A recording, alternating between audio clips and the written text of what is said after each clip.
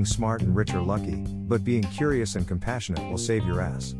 Being curious and compassionate can take you out of your ego and edge your soul towards wonder. Mary Carr, now go out there.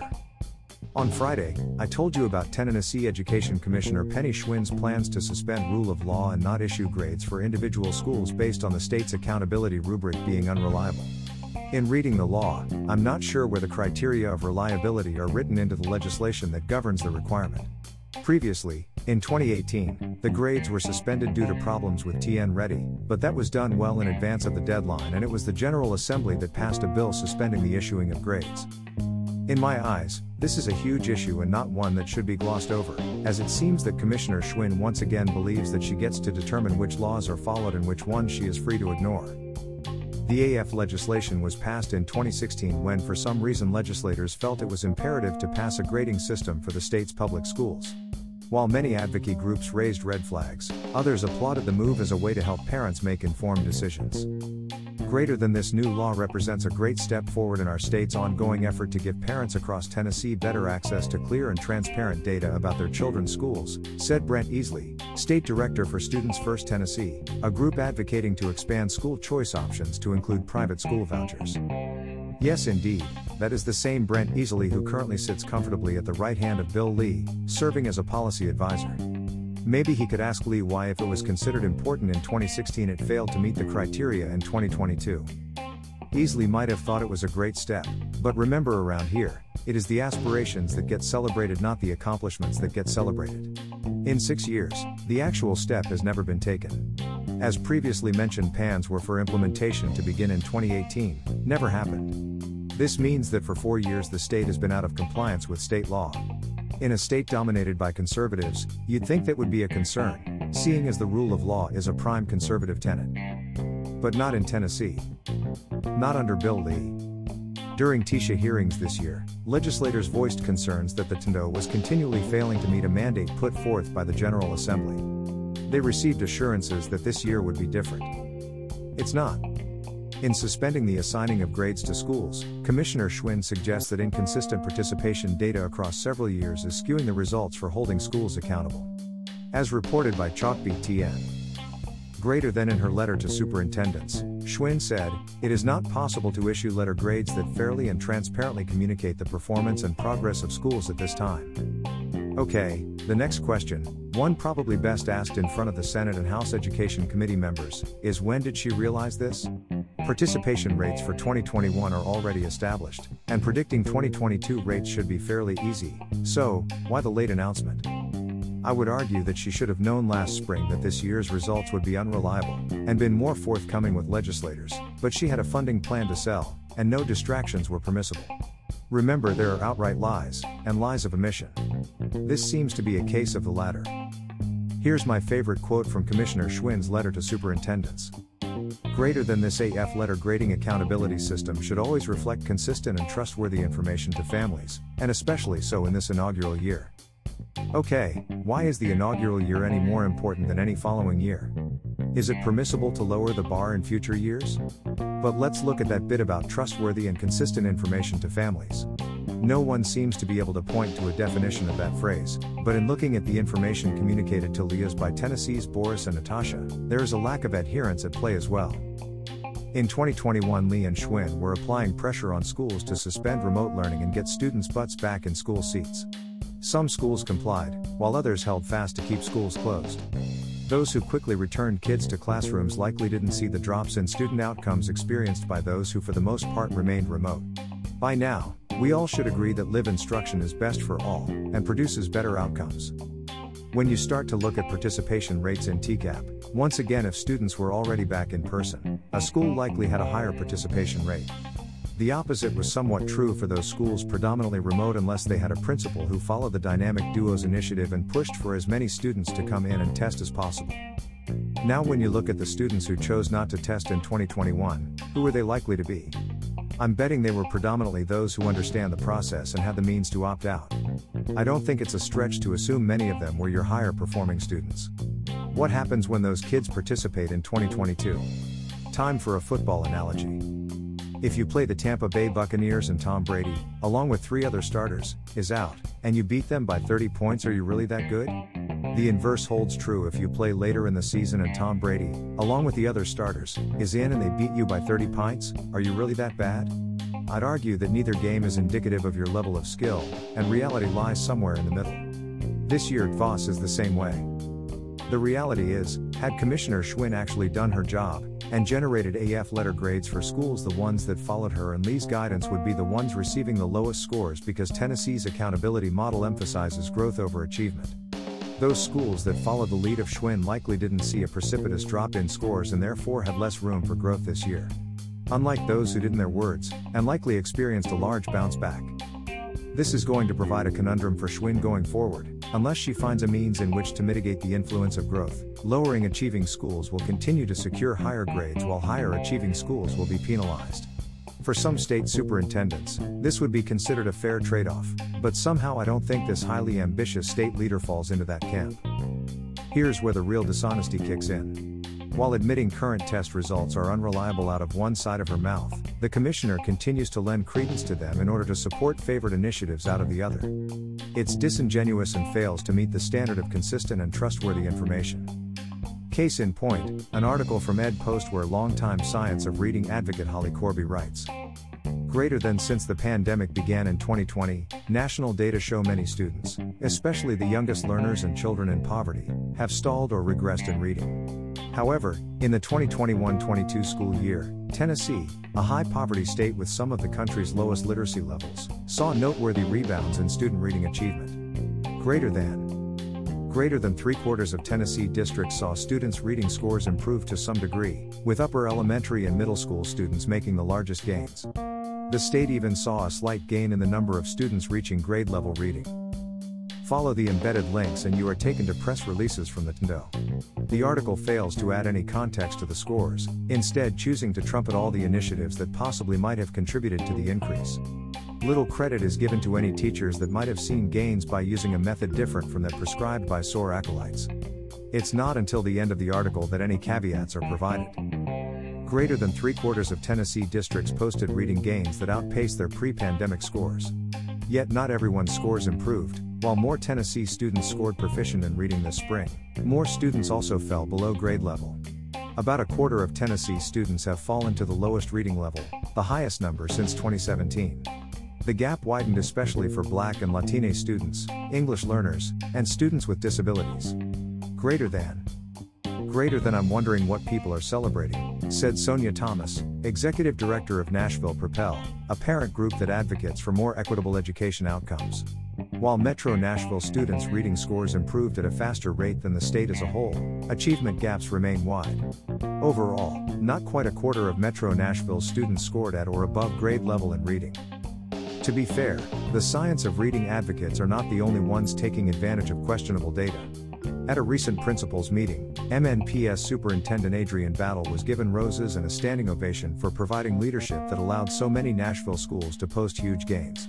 Ironically, the accolades probably aren't misplaced, but not for the reasons that Battle and her team are laying claim to. If the TCAP scores are valid enough to recognize and condemn schools, then they should meet the standard required to generate school grades in compliance with state law. If not, that should be a decision made by the General Assembly after an in-depth explanation by the Commissioner of Education. Before anybody gets too comfortable referencing this year's TCAP scores, there is a little more information worth considering. First of all, the process of computing TCAP scores is a complex one that requires an experienced hand, something that TNDO does not have. Prior to this year's cycle, there were exactly 0 people who had ever run a complete accountability season. Think about that for a minute before you slide all of your chips over on red or black. So what about the California girl who hit our shores last fall? You know the one, Rachel Maves, who was going to fix all of our accountability issues, plucked from the Golden State to train the hillbillies. Well, if you call TNDO by Friday you'll have time to say goodbye, but after that, you'll just get a forwarding number. In a rumor too good to check, Maves has reportedly been looking for a new gig on the down low, when someone told Penny, she was blindsided and pissed. I suspect we'll be seeing even more splitting from the TNDO as we draw closer to what may become a contentious legislative session. Several folks have told me that a certain chief of staff has been frustrated by her boss's lack of engagement and is considering a departure once the weather turns cold. But I digress. Regardless of any defense put forth, this year's TN Ready results are unreliable, and anybody who puts too much stock in them is either a charlatan, a fool, or both. It's really that simple. As it stands now, I can only assume that state representatives have little concern over whether Commissioner Schwinn follows their lead or not, content to let her set policy as she sees fit. That alone should be a question that demands an answer as Tennessee residents head to the polls in November. Follow the money. Hopefully, most of you heeded my advice when I told you to go ahead and subscribe to the Daily Memphian. This morning, reporter Ian Round is back with a look at just how much money the Gates Foundation invested in the passage of the TSHA bill. The numbers are stupefying. Greater than Governor Bill Lee scored a major victory in April when more than 100 people and entities endorsed his school funding formula.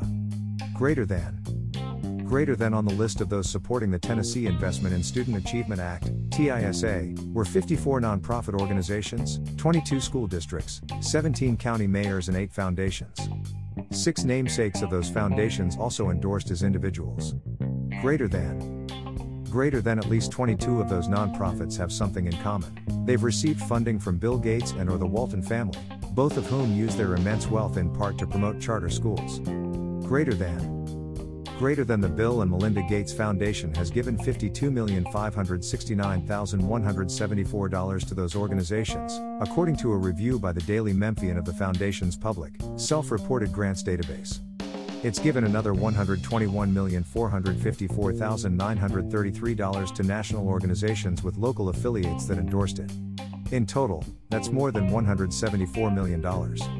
Greater than the Walton Family Foundation, which maintains a similar database, has given $37,344,156 to the organizations that directly endorsed it and $31,764,488 to national organizations whose local affiliates endorsed it, for a total just over $69 million.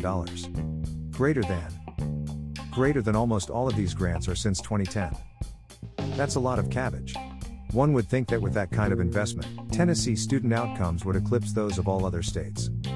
Greater than the Bill and Melinda Gates Foundation has been a strong supporter of Tennessee's public schools and students for many, many years, working across multiple state administrations, and with a variety of outstanding partners, spokesperson Josie McSpadden wrote in an email. Greater than over the past decade, we've seen Tennessee and other states make tremendous gains in education and student achievement, but clearly, there's more work for Tennesseans to do, McSpadden said. Progress hasn't come fast enough for many students, especially among Black and Latino students and students experiencing poverty. If you look at scores on TCAP, they've been mostly flat for the last 5 years, and we've already established their reliability for this year. So how are these generous souls measuring their bang for the buck? Hard to tell because there is an inherent lack of transparency in all of this. As Round writes, greater than because SCORE and other organizations are not required to disclose where they send subgrants, it's difficult to know exactly where the billionaires' philanthropic dollars end up. John Lundberg, the Senate Education Committee chair in the state legislature, said he believes they should voluntarily disclose that information or be required to disclose it. One final note on this.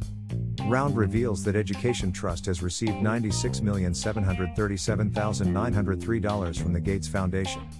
Surely that would be a sufficient enough investment that seed money for a Southern office could be carved out. Apparently not, as back in July the organization received an additional $250,000 in order to support the launch of a new organization, EdTrust South. An organization assumedly headed up by former MNPS school board member Jenny Pupo Walker. Here's where it gets interesting. Walker used to serve as Senior Director of Education Policy and Strategic Growth for Conexión America, an organization that has done commendable work in Nashville serving Latino families. In 2020 she left that organization to join Education Trust as its first full-time staff member in Tennessee. Her departure wasn't quite amicable, and there were questions around she'd already shifted her focus away from Conexión prior to her departure. If we look at the Gates website, it's revealed that in 2018, Conexión received $1,300,096, up from the $850,053 they received in 2015. Since Walker's departure, the only Gates money the organization has seen is the $75,000 they received in 2020. Seems like the foundation has a fondness for Walker that doesn't extend to her former organization.